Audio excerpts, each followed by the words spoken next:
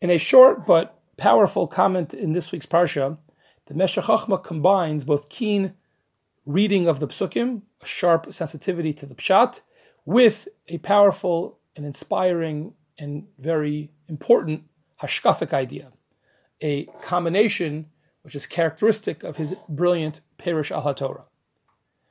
The Pasuk in our Parsha, the well-known Pasuk in Parshas Nitzavim, Perek Lamed, Pasuk Tezvav, talks about the choice, the great choice that stands before all of us. Re'ei nasati lefnecha hayom, we are told, behold, I set before you today, you have a choice. 2 roads lie before you in life. As hachayim v'asatov, you can choose the good and get life. As hamaves v'asara, or you can choose the evil and get death. Right? This is the great moral responsibility we all have, freedom of choice. 2 roads, but each road has different consequences, leads to a different destination. The Meshech Chochmah, in a sensitive reading of this pasuk, notices that in fact this pasuk sounds eerily similar to a pasuk we had earlier in Sefer Dvarim, in Parshas Re'eh, in Perek Yud Aleph. And there the pasuk also starts off with Re'eh nasati lifnechem hayom. Almost identical introduction.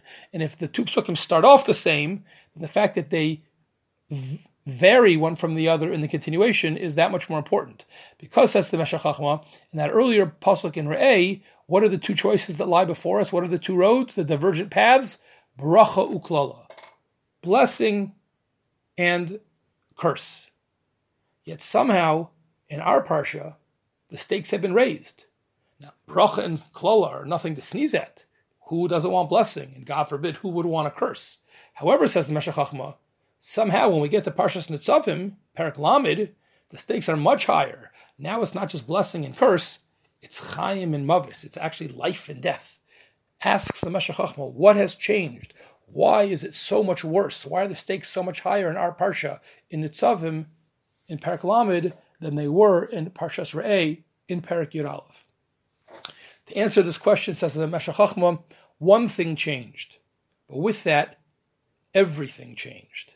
And that is the pasuk that we read just a few psukim earlier in our Parsha, in Pasuk Yud Aleph.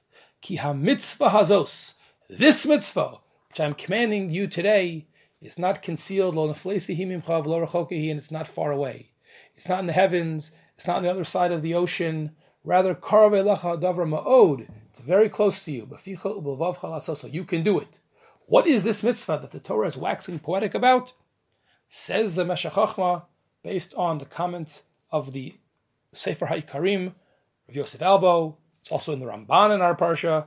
They assume that the mitzvah being referred to here is none other than tshuva. Tshuva is introduced to the world, introduced in these psukim, just a few psukim earlier, here in Parshas Nitzavim. Says the Meshech Chochmah, the difference between the presentation in Parshat Re'eh and in our Parsha is what happened in between them. What happened in between them is a tshuva. It was introduced to the world and introduced to the moral calculus. Says the Meshech Chochmah, in Parshas Re'eh, there was no tshuva yet. It hadn't been introduced to the world. And therefore, while you had free choice, and the free choice had consequences, but the stakes were only so high, bracha and klala. However, now that tshuva has already been introduced into the world, when our Parsha speaks about the 2 choices and the 2 divergent paths that lie before you, it's not just talking about the possibility that you could choose to sin.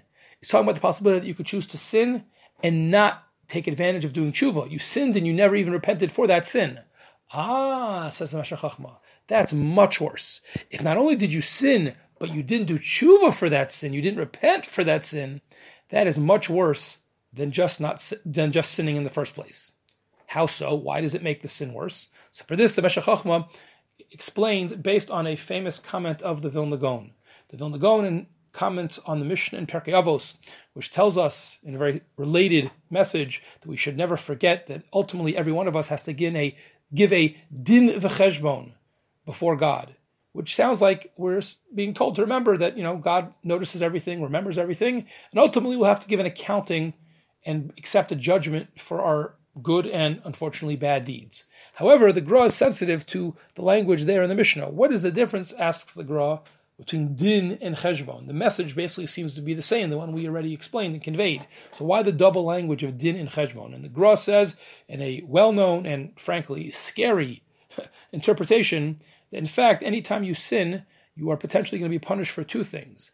Not only the actual sin, which is what the Gra says is din, you'll have a judgment on your actual sin, but you will also be responsible for, and you also may be punished for, the cheshbon. What's the cheshbon? That's the mitzvah or mitzvos you could have been doing when in fact you sinned. The squandered and wasted opportunity, the mitzvahs you could have been doing, but instead you chose to sin, you're responsible for that wasted and squandered opportunity as well. So you get klopped twice, a double patch for the sin and for the lost opportunity of the mitzvahs never done. That's din and cheshbon. So working off of that, based on the Vilna Gaon, says the Meshech Chochmah, it's not directly the same thing as the Vilna Gaon, it's not identical, but in the spirit of the Vilna Gaon, says the Meshech Chochmah, it's the same thing when it comes to not doing tshuva. It's one thing to do a sin, that's a punishment, and God forbid, that could be a klala.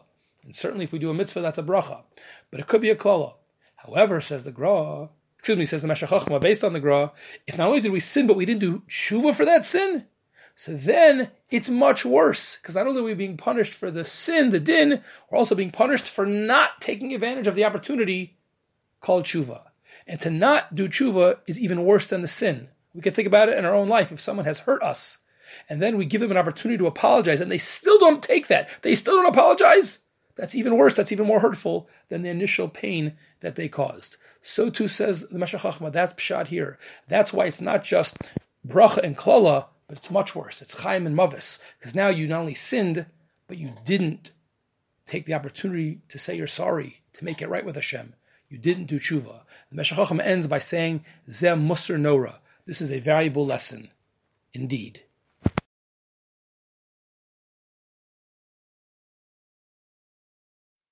In a very famous section of Psukim, coming towards the end of Parshas Nitzavim, we read about Ki HaMitzvah Hazos. This mitzvah, which I am commanding you today, lo niflesi himimcha, it's not distant or wondrous from you, lo rechoka, lo b'shamayim, it's not in the heavens, as if to say, miyala lanu hashamayma ve'yikecheha lanu, such that you'd have to say, who will go to the heavens and take it for us, etc. Lo me'ever liyam, it's not over the sea, in which you'd have to say someone has to go over the sea to get it, but rather, karvalecha hadavar meod b'ficha b'vavcha laso, so it's close and near to you, in your heart and in your mouth. One of the key phrases in these famous psukim is lo b'shamayim hi. It's not in heaven. And of course the ambiguity here is what is the it? What's not in heaven? And of course this relates to the ambiguity of the whole section. Ha-mitzvah hazos, this mitzvah which we're waxing poetic about. What is the it? What are we talking about? And what is the lo b'shamayim hi? So there are various interpretations in different sources in Chazal and certainly in later commentaries. But I want to share with you one of the interpretations, which is an incredible and famous and incredibly powerful and impactful one. And that is from the Gemara in Maseches Bava Metzia and Daf Nun Tes Amud Beis. The Gemara is going to get to something incredibly powerful, as I mentioned. Starts off, though, in a rather technical discussion, and that is a machlokes about the status of a certain kind of oven known as the Tanur Shel Achnai, which, unlike previous ovens made in the time of Chazal, this oven, which was based on certain stones that were then wrapped around in a circle, kind of like a coil of a snake, and they were individual sections of hard-cooked stone, baked stone, which were cemented to each other with some kind of a sand. And the way they were made leads to a machlokes, whether if they come in contact with something that's tameh, is this type of oven susceptible to tumah? A regular oven in the time of Chazal was, but this different kind of oven, for reasons which we won't get into now, might not be. And this is the debate. The Chachamim, the majority of you say, this oven, for whatever is idiosyncratic and unique about it, it can still become tameh. But nevertheless, there was a dissenting opinion. Rebbe Eliezer, very passionately, as we shall see, he disagreed and he felt that this type of oven, for various reasons, cannot become tameh no matter what. So the Gemara goes on to say that, in fact, Rebbe Eliezer would not give in, despite the fact that he was outvoted, and we usually go with the majority, Achay Rab and Lahatos, he would not give in.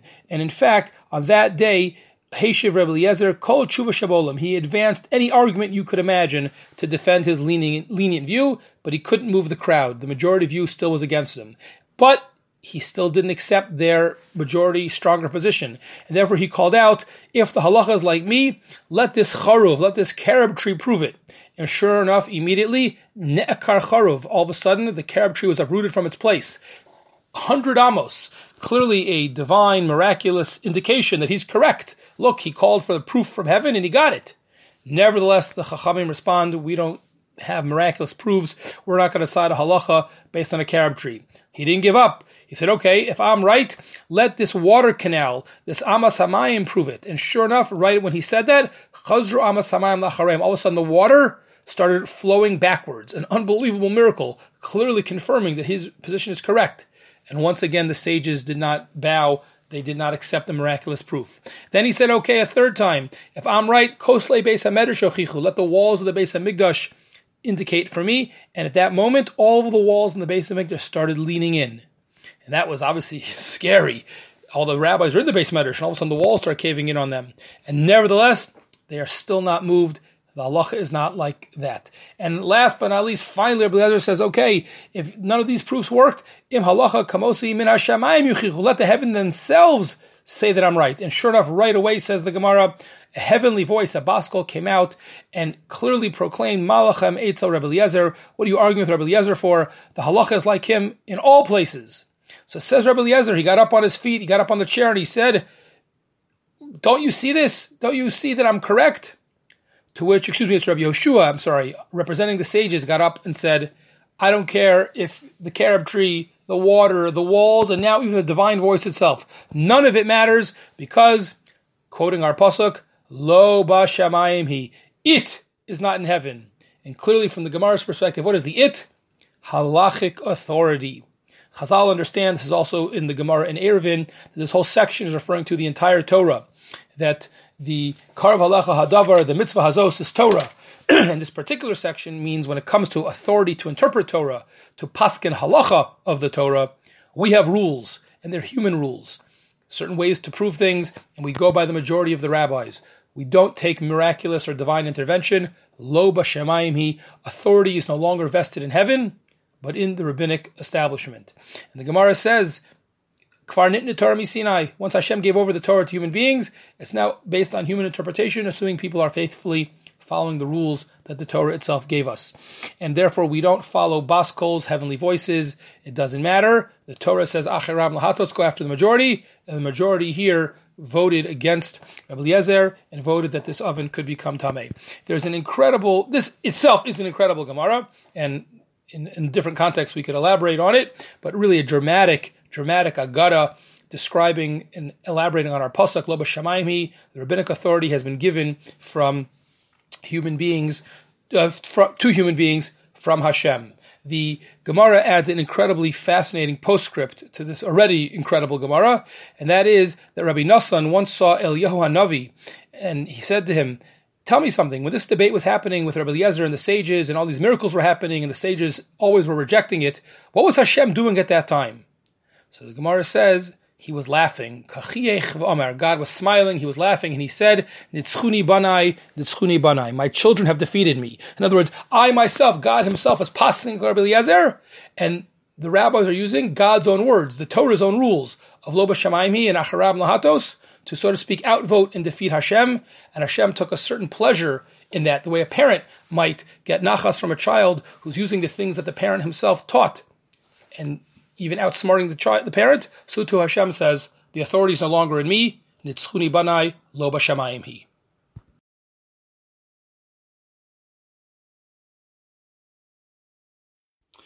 Atem nitzavim hayom kulchem lifnei Hashem Elokechem. At the outset of our parsha, Perach Chav Tes, Pasuk Tes, Moshe gathers the people together, and he's about to give them a major, significant speech of religious motivation and guidance. Who does he gather? The pasuk continues and tells us, Rashechem, Shiftechem, Ziknechem, Vishotrechem, the Kol Ish Yisrael, the entire strata of Jewish people, from the most important to the least important, everyone, literally, says the pasuk, Kol Ish Yisrael. Rashi, commenting on this verse, points out that the reason that Moshe is having this discussion now and giving this speech is because this is a period of transition. In Rashi's language, miparnes laparnes. We're going from one leader to the next. Moshe's time on the biblical stage is about to come to an end, and shortly we're going to be starting the new era of leadership of Yehoshua. And therefore, at this moment of transition, he gathered the people, Osa lehem matzeva. Here Rashi is sensitive to the choice of language in the pasuk. Atem nitzavim. Says Rashi, nitzavim here comes from the word matzeva, like a monument. He gathered the people together. He stood them up together like a monument. Kidei lezarzam, says Rashi, in order to give them these words of religious guidance and encouragement. And Rashi then further points out that this is the first, but not the last example of this. It seems to be a pattern in Jewish history, and Rashi gives other examples where leaders, towards the end of their tenure of leadership, gathered the people for one big final speech. Rashi explains the what, but it's not clear that Rashi, on its face, has sufficiently explained the why. Why dafka now? Okay, this is the end of Moshe's leadership and shortly before Yeshua's, but why does that mean that there needs to be a speech now? Why is this the right time for it? And secondly, even though Rashi is clearly sensitive to the choice of language, nitzavim, it's not really clear, though, why the Torah chose that word. Rashi doesn't seem to sufficiently answer that question. After all, if the real intent of the pasuk is that Moshe gathered the people together, and that seems to be in fact the case, so we would have expected not nitzavim, which is kind of an awkward usage of the word, but rather some form of asifa or aguda, some kind of gathering. Why nitzavim from the language of matzeva? Rav Elia Meir Bloch, the famed Telzer Rosh Hashiva and an ingenious Baal Musar who had a keen sense for human psychology and human nature, in his collected work on the Parsha Peninei Das, he explains as follows. He says, Nitzavim needs to be understood not just standing in the physical sense like a monument, but rather standing at attention in the sense of to stop, as opposed to just going on with your regular life. Usually we just go from one thing to the next. Nitzavim means stop what you're doing and think about it. Don't just mindlessly go from one thing to the next, one day to the next, one project to the next, but rather be at attention.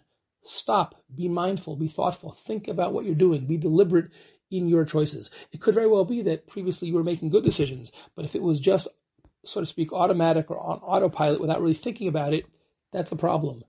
Certainly, if we're making bad decisions, it's a problem. But even if we're making good decisions, says Rav Bloch, the key to life, into ultimately leading a happy, meaningful, fulfilled, and successful and spiritually aspirational life is to be thoughtful. Most people in life, he says, really the biggest challenge that people have is they're on autopilot, continuing habits without thinking. The key to success in life, says Rav Bloch, in all the ways we just mentioned, religiously, emotionally, spiritually, is to stop periodically, to be able to truly think about what we're doing and make mindful and thoughtful decisions. But the key to all of that, says Rav Bloch, is to be able to stop and pause, and then therefore to think. And that is what was happening with Atem Nitzavim. Rav Bloch actually adds that if people would do this, he thinks that most of the time they would actually make the right and positive decision.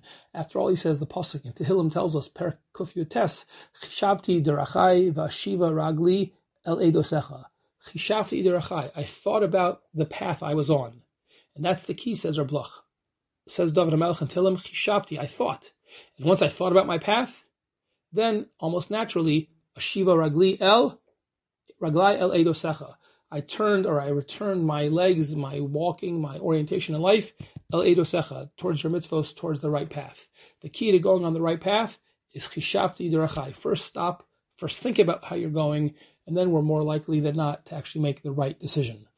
Why? In terms of the timing, why did all of this have to happen dafka now at the end of Moshe's life, right before Yeshua takes over? So says Rav Bloch very persuasively that even though the change in leadership is not directly connected to the important act of self-reflection that we're talking about for the individual people in the nation, nevertheless, when you're about to experience and witness a change in leadership, that is a time that is naturally attuned for this type of contemplation. It's natural to feel that since one stage of communal and national leadership is ending and one is about to start, that in a parallel way, it's an opportunity for you and really a natural time and an opportune time to think about you yourself, how not only is the nation starting afresh in a new chapter, but you yourself have an opportunity to start afresh, and therefore it's an opportune time. Dafka, when anyway there's a transition happening, transitions are potentially scary, but they're also ripe with opportunity for growth because they naturally lend themselves to contemplation and mindfulness, and hopefully that's really what, says Rav Bloch, tshuva is all about, new beginnings. That's why the pasuk says, Atem nitzavim hayom. The focus is on today, a new beginning, and the transition in leadership is a perfect opportunity to make that decision and to have that moment of stopping, thinking, and contemplation. This idea of the challenge of life, of breaking out of habit, repeats itself perhaps in the second parak of the parsha, parak lamed pasuk yadalid, where we have a section leading up to that pasuk that talks about hamitzvah hazos, which according to certain mafarshim such as Ramban is a section dedicated to tshuva. And if we are talking about tshuva, so in the pasuk yadalid it says kikar velecha hadavar meod. This thing, evidently tshuva, at least according to the Ramban, it's kar velecha hadavar meod. It's very easy to do. It's not very far away. It's very accessible. Meaning it's easy for a person to do. Really? Asked Reb Chaim Shmulevitz in his Sichos Musar, is tshuva really kar velecha? Is tshuva really easy to do? If it was so easy, why doesn't everyone do tshuva? How come people seem to have such a hard time with it? And he explains in an explanation that is basically very similar, if not totally identical with what we just saw previously, that over time and through the repetition of our behavior, we've become habitualized to our situation. But, says Rav Chaim Shmulevitz, if we could just stop even for one moment and break out of our routine, there's a good chance we do tshuva. And in fact, the actual action of doing tshuva is easy. It is natural. What's hard is the breaking out of the routine, is stopping. But if we could actually stop and think for a moment, then we would have an easy time to have successful tshuva.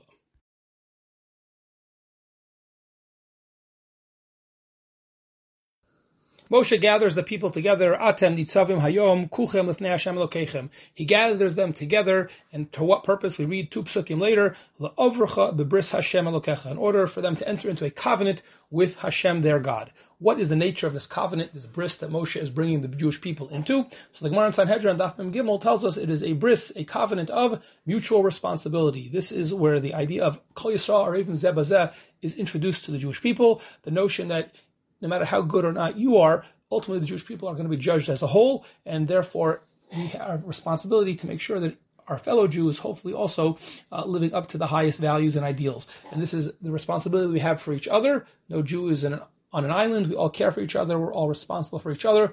Kol Yisrael Arevim Zeh Bazeh. The Gemara further has a debate about the scope of this responsibility based on a pasuk a little bit later in our parsha, Hanistros L'Shem Elokeinu, but leave aside the debate about how far the responsibility goes. One thing is clear from the Gemara, even though the covenant is entered into in our parsha with Moshe, but it does not actually take effect until the Jewish people cross into the land of Israel under the leadership of Yehoshua. And the question is why? What exactly is the nature of this arvus? Number two, why does it have to wait until we enter the land of Israel?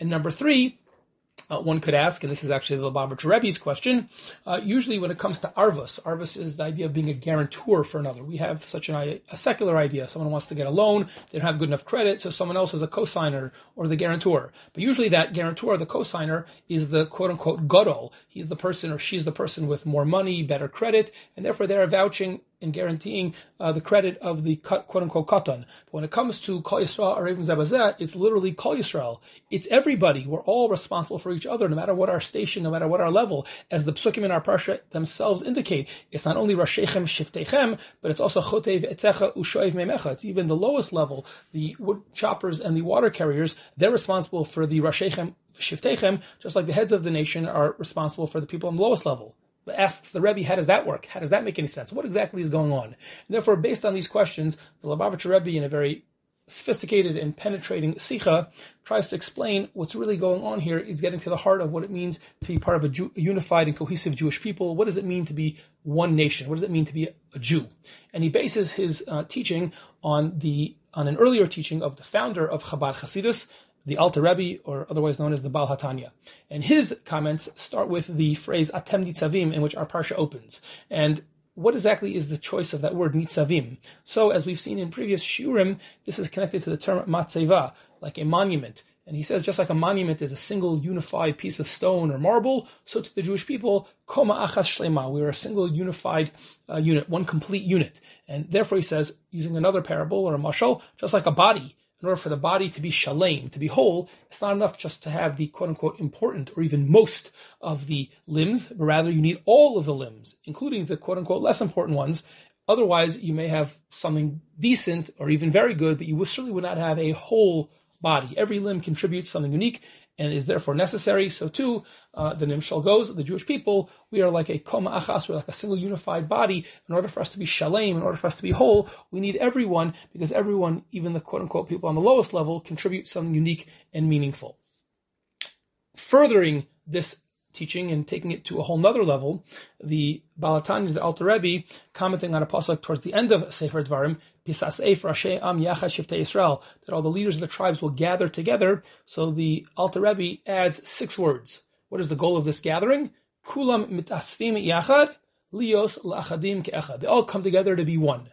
But the more recent Lubavitcher Rebbe, after he quotes the founder of Chabad Hasidus, he says it's really striking. He added 6 words, and 3 of them seem to be synonymous, redundant, saying the same thing. Yachad, la'achadim, and ke'echad. Obviously, if the Alter Rebbe felt the need to use 3 different terms to say the same thing in 6 words, it must be that, in fact, the 3 terms actually are not the same thing, but each one represents something different. And based on this background, the Lubavitcher Rebbe explains that, in fact, there are 3 levels of unity, one which is kind of the most basic, and the 2 which are higher and more transcendent, which are characteristic of what makes the Jewish people unique. That first level, the first word that was mentioned is mitasfim yachad.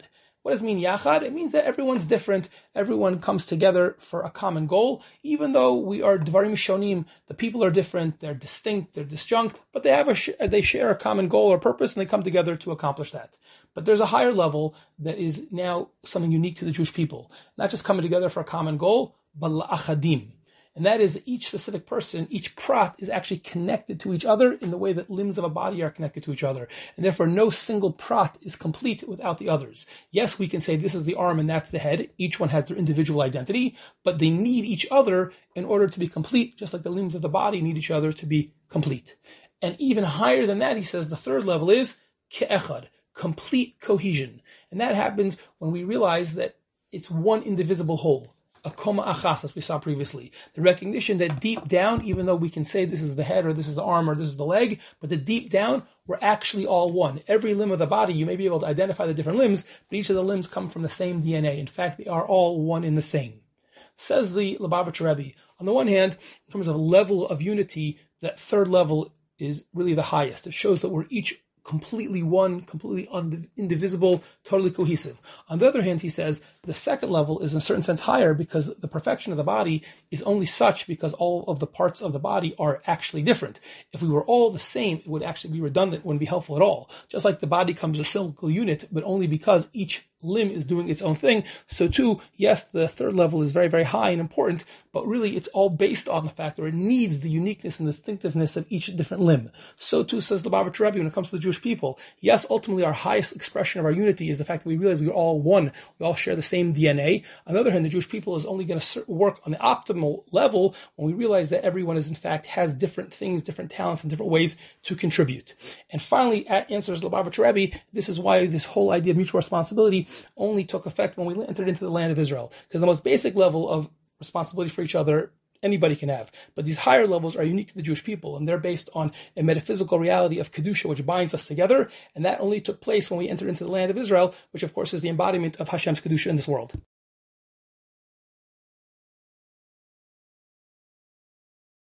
A number of Mefarshim, such as the Ramban and the Seforno, suggest that the pasuk in our parsha of Ki mitzvah azos asher anochi mitzavcha hayom lo neflesihi mimcha v'lo rachokihi, this mitzvah that's being referred to in the pasuk, that's not beyond our grasp, but it's not far from us, is specifically referring to the mitzvah of tshuva, of repentance. And of the many fascinating and important questions that must and should be asked to understand halachically, hashkafically, philosophically, the mitzvah of tshuva, perhaps the most basic, or one of the most basic philosophical questions one can ask is whether tshuva in fact makes sense or not. Is it something that's logical? Is it based on justice and fairness? Or is it something that goes beyond that and is purely God's kindness and compassion?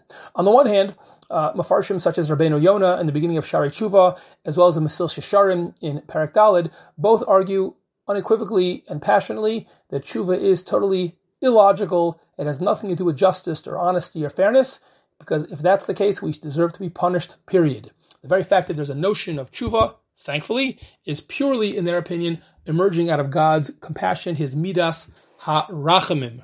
Midas hadin, strict justice, we'd be punished no matter what. But Midas Harachmim, God's compassion, His Lifnim Mishur Din, Him going beyond the letter of the law, that allows for the possibility that Akiras Haratzon, if we uproot our previous desire for the sin, now, retroactively, that can accomplish an Akiras Hamaisa. It uproots the action that we did. That is a powerful, almost magical phenomenon, and it is certainly not rooted in truth, justice, or honesty or fairness, because we really don't deserve that, but rather it is not because we deserve it, but because of Hashem's compassion. Nevertheless, despite this seemingly very persuasive argument, Rabbi Chanan Wasserman, in his work Kovetz Ma'ararim, suggests that the Gemara in Kiddushin and Daf Mem Amud Beis seems to contradict this. The Gemara there discusses the exact opposite case, kind of a mirror image of a person who was righteous his whole life, and then at the last minute he is Toha al Harishonos. He regrets all of his mitzvos. He regrets the religious lifestyle that he lived. Says the Gemara, even if he does this at the last moment of his life, he loses everything. That's the Gemara. But says Rabbi Chanan, what do we see? What's the more salient point, the philosophical premise and principle that emerges from this Gemara? Is that charata, regret, and this is a person who on his deathbed regrets his mitzvos, if regret can be oker mitzvos, so clearly that's not coming from Hashem's midas harachmim, His compassion. It may be fair, but it's not compassionate. If it's happening, it's because Hashem is saying midas hadin is, if you regret doing your mitzvos, then you deserve to lose the credit for them. You deserve not to be rewarded. Regret makes you deserve to lose that thing you're regretting.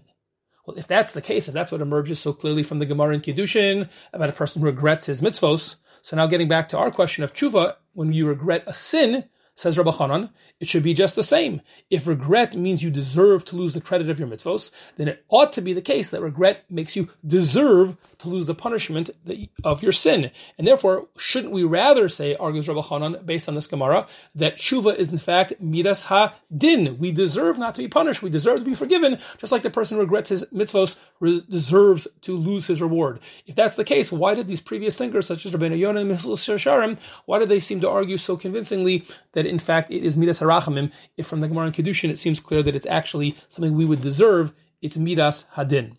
So Rabbi Chanan actually tells us that he was so bothered by the question that he asked the question to his saintly Rebbe, the Chavetz Chaim, and he quotes his Rebbe as saying as follows. On the one hand, the fact that a person would merely be forgiven for his sins because he genuinely regretted them, that is midas hadin. You deserve that. Nevertheless, the Gemara tells us, as is well known, that if a person does the highest level of tshuva me'ava, you do repentance, you repent your sins, you regret them out of pure love and sincere idealism and love and commitment to Hashem, if you have that kind of sincere tshuva me'ava, then your avera is not only something you're not punished for, but somehow magically, hocus pocus, your avera turns into a zechus, turns into a mitzvah. It's as if the cheeseburger that you ate turns into having eaten the meat of a korban. Somehow you get a mitzvah where you used to have a sin. Says the Chavetz Chaim, that's a Gemara, that's a phenomenon. We can't possibly understand that. That's totally illogical. Like I said, it's kind of a halakhic hocus pocus. Says the Chavetz Chaim, that's midas harachmim. That's what these commentaries are referring to. That's clearly God's compassion going lifnim mishur sadin. But the basic idea that if you regret, you don't deserve to be punished, so Chavetz Chaim says, yeah, en chanami, that's something that you deserve. That's midas hadin, just like the Gemara in Kiddushin seemed to indicate. Despite his obvious and tremendous respect for his Rebbe, Rabbi Chanan Wasserman is not willing to accept this interpretation of the Chavetz Chaim. After all, he says, when you look in the words of Mesillas Yesharim, you look in the words of Rabbeinu Yonah, it does not seem like this at all. It seems like they are saying all tshuva categorically is midas harachamim, whereas according to the Chavetz Chaim, it emerges that the basic idea of tshuva is actually midas hadin. So if we don't accept the Chavetz Chaim's answer, what are we left with? And here the Rabbi Chanan proposes his own idea, and it's actually based on something else that the same author of the Mesillas Yesharim wrote in his other famous work, Derech Hashem, the Ramchal, author of the Mesillas Yesharim, who we've already said is of the opinion that tshuva is midas harachmim. So here Rabbi Chanan says in Derech Hashem that there are two aspects, two dimensions, two dinim in all mitzvos. There is, first of all, the benefit, the inherent value proposition of the mitzvah itself. And that's why this action would have been worthy of doing even if we hadn't been commanded. That's the idea, for example, of the avos having done all the mitzvos even before they were commanded, because there's something inherently valuable and beneficial in those mitzvos. Secondly, however, there's a second dimension of reward we get when we do a mitzvah, and that is that we've been commanded per se. The very fact that we're being commanded and we're listening to God's command, that itself has independent value, independent and separate from the content of the mitzvah. The very fact that Hashem said because I said so, and you did it, that's enough to be rewarded. Says Rabbi Chanan, based on this, the same is true in the reverse. When it comes to sins, if we would sin, there's two dimensions. The spiritual damage because of the specific damaging and unhealthy spiritual characteristics of the act. And then there's a second dimension, the very act of disobedience and rebellion against God's will. Says Rabbi Chanan, in light of all this, we can now go back to the Gemara we started with. When the Gemara says if you regret your mitzvos, you lose your reward, says Rabbi Chanan, we only mean the second aspect, the idea that you get rewarded for obedience. So if you regret obeying God, you lose that. But the fact that there was a certain benefit to the mitzvah, an inherent benefit, that you can't take away. So too when it comes to tshuva, regretting having done a sin, that takes away the obedience to God. But the benefits, the damages of the sin, that you can never undo.